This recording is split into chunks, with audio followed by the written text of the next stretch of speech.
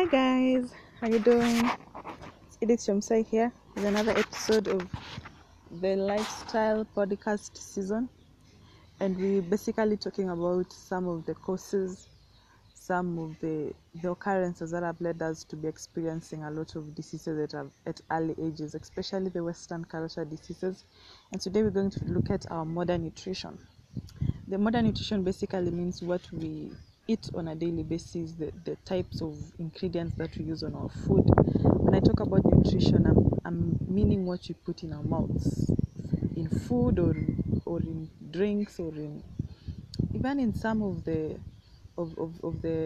snacks that we eat. So some countries in the world at the moment, like the United States, they pride themselves on being the best fed nation on earth, but they're paying a high price for such kinds of privileges, because they have a lot of diseases, disabilities, and even premature deaths on a daily basis. And you have to ask yourself what we are doing wrong. You actually find that we are eating too much of everything. We're eating too much of sugar, we're eating too much fats, we're eating too much cholesterol, eating too much salt, we eat too many calories, and we eat way too much often. You see, such abundances, they help lay foundation for such diseases that are related to our lifestyle, especially how we eat. So we find diseases like stroke, like coronary artery disease, high blood pressure, arthritis, diabetes, obesity, and all sorts of types of cancer. We're experiencing this because of they're related to our lifestyle, what we eat on a daily basis. So someone will ask, am I saying that these diseases are from food?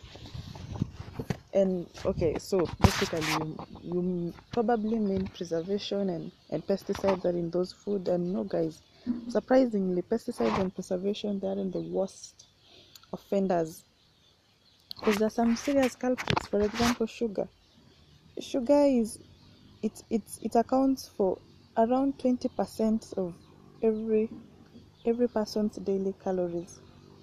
They are devoid of fiber and nutrients, and they are refined sugars. They are empty. They have naked calories, but because that of their caloric density, they are well suited to actually promote obesity and other related diseases.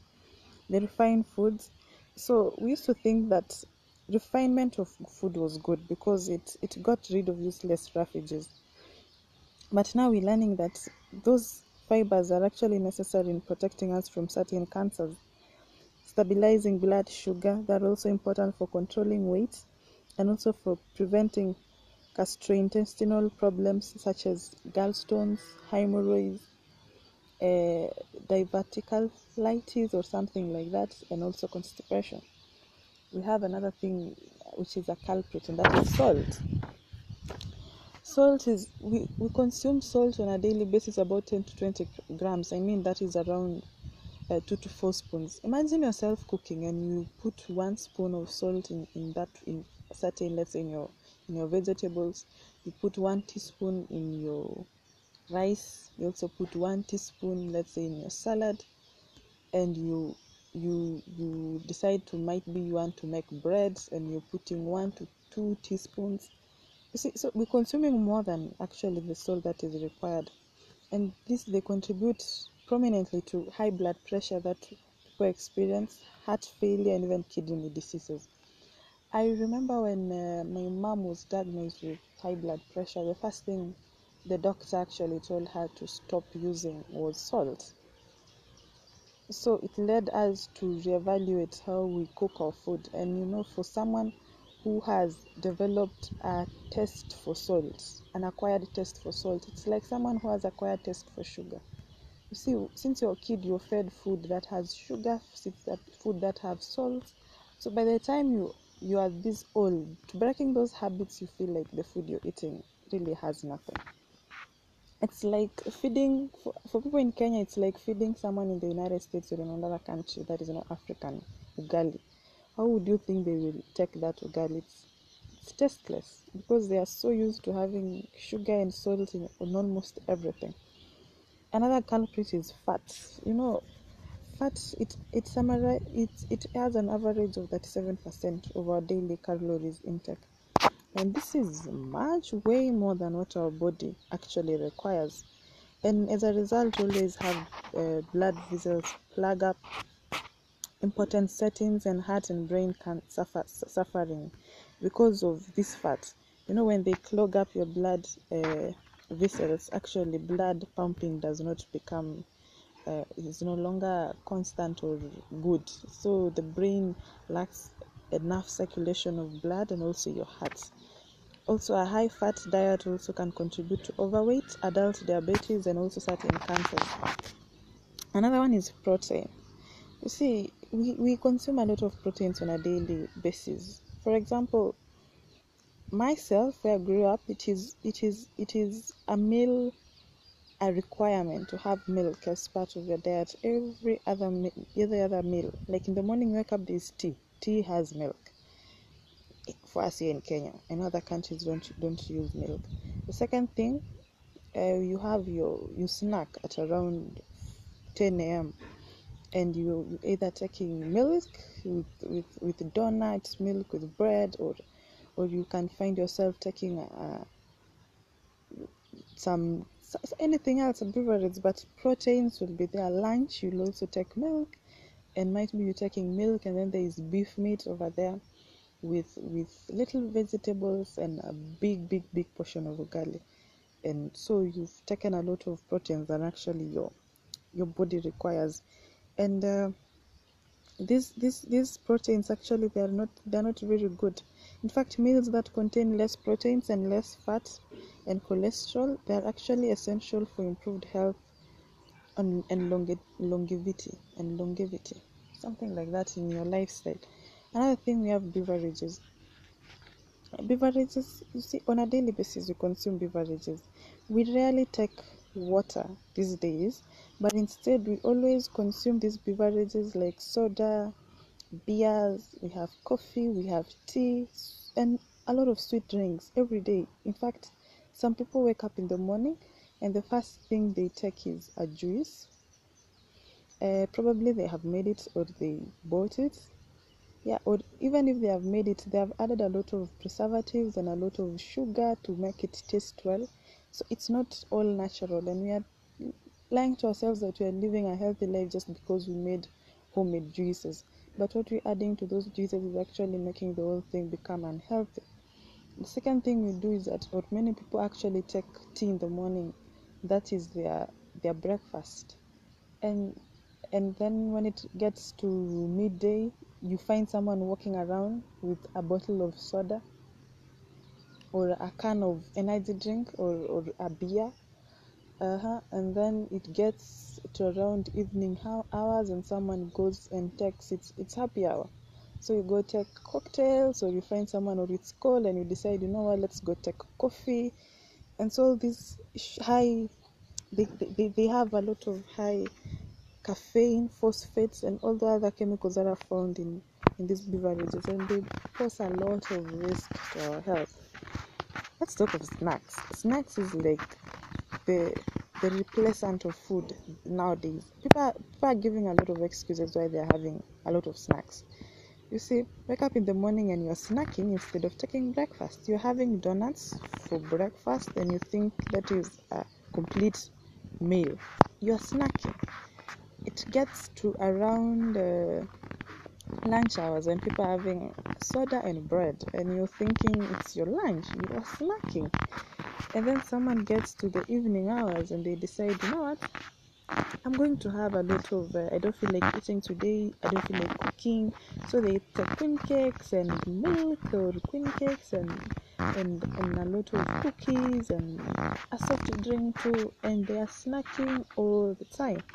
And these snacks, by the way, they have been engineered to have taste sensations, and these sensations, so that they make you feel crave for these snacks, so that by the time your mind just thinks about it, you start salivating and you get so addicted to snacks. That's why when you find someone who's trying to change a lifestyle and they are deep rooted in snacks, it's always very hard for them to actually get through that. And it is actually replacing real food, as I've said.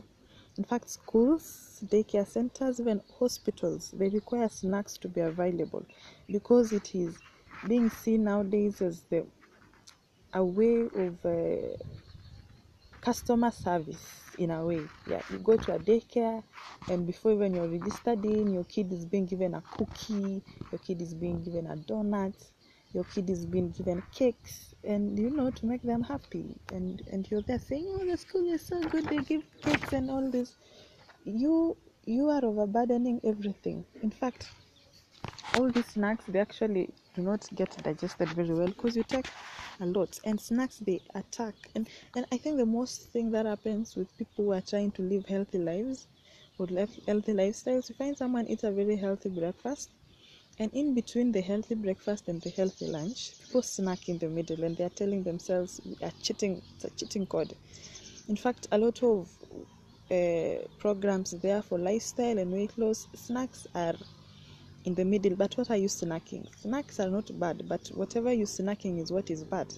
So if you're snacking with a donut, you can think twice, because snacks attack or they disturb the digestion, they overburden the stomach, and they are very frequent causes of bloating and indigestion. In fact, it is the main cause of bloating and indigestion. Yeah, you are snacking in between your meals, you're disrupting the digestive system. So what happens? Your stomach retaliates against you, so you bloat, or there's indigestion, or you can even have constipation. So with all this information, is there anything good to eat, guys? I know if I hear someone talking about all these things, I'll be like, so what do I eat? Because on a daily basis, probably this is what I consume. So I want you to broaden your thinking. There are 100 varieties of fruits with spectacular colors and every imaginable texture and flavor. Trust me. Look at vegetables. Look at potatoes. Look at yams. Include legumes. Look at all those types of beans, lentils, chickpeas, in scores of shapes, colors, and even flavors. And don't forget also the grains. The mainstay of a good diet and a gold mine of delectable and healthy foods are the ones I've mentioned above. Eating a variety of whole plant foods will furnish all the fat, protein, fiber, and nutrients the body needs. It's also ecologically sensitive and will cut the food budget in half. I'm very serious when I'm talking about the budget, because when you change what you're eating, when you start having a variety, people say the reason why they eat all these snacks and all this fast food is because they are cheap. If you find someone having soda and bread for lunch and they tell you it's cheap, that soda probably you bought it for what, 50 shillings? And the bread is also where it goes for 50 shillings. That is 100 shillings. 100 shillings, if you divide that money into grocery that you can buy, even in the slums of Kenya, you can get tomatoes for at least 20 bob. You can get vegetables for at least 10 bob. You can also get a fruit like a mango, a banana, and an orange for not more than 30 shillings. That is combined. So that is 20 bob plus 20 bob, no, plus 10 bob, that is 30, plus another 30, that is 60. And you are sorted to make something out of there, and you can go have your meal of ugali cooked, very well cooked, and you eat that. Or you can even get skim milk. Probably you buy a whole can of skim milk or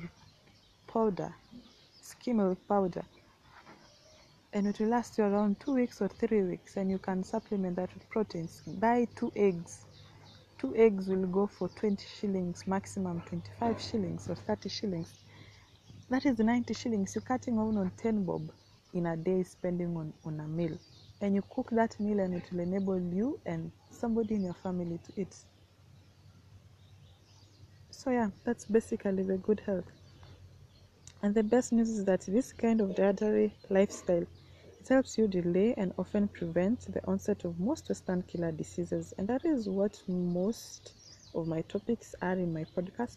We want to delay and we want to remove actually all these Western diseases from getting to us. So guys, make sure you get more knowledge on what you're eating, because what you don't know about eating could seriously hurt you.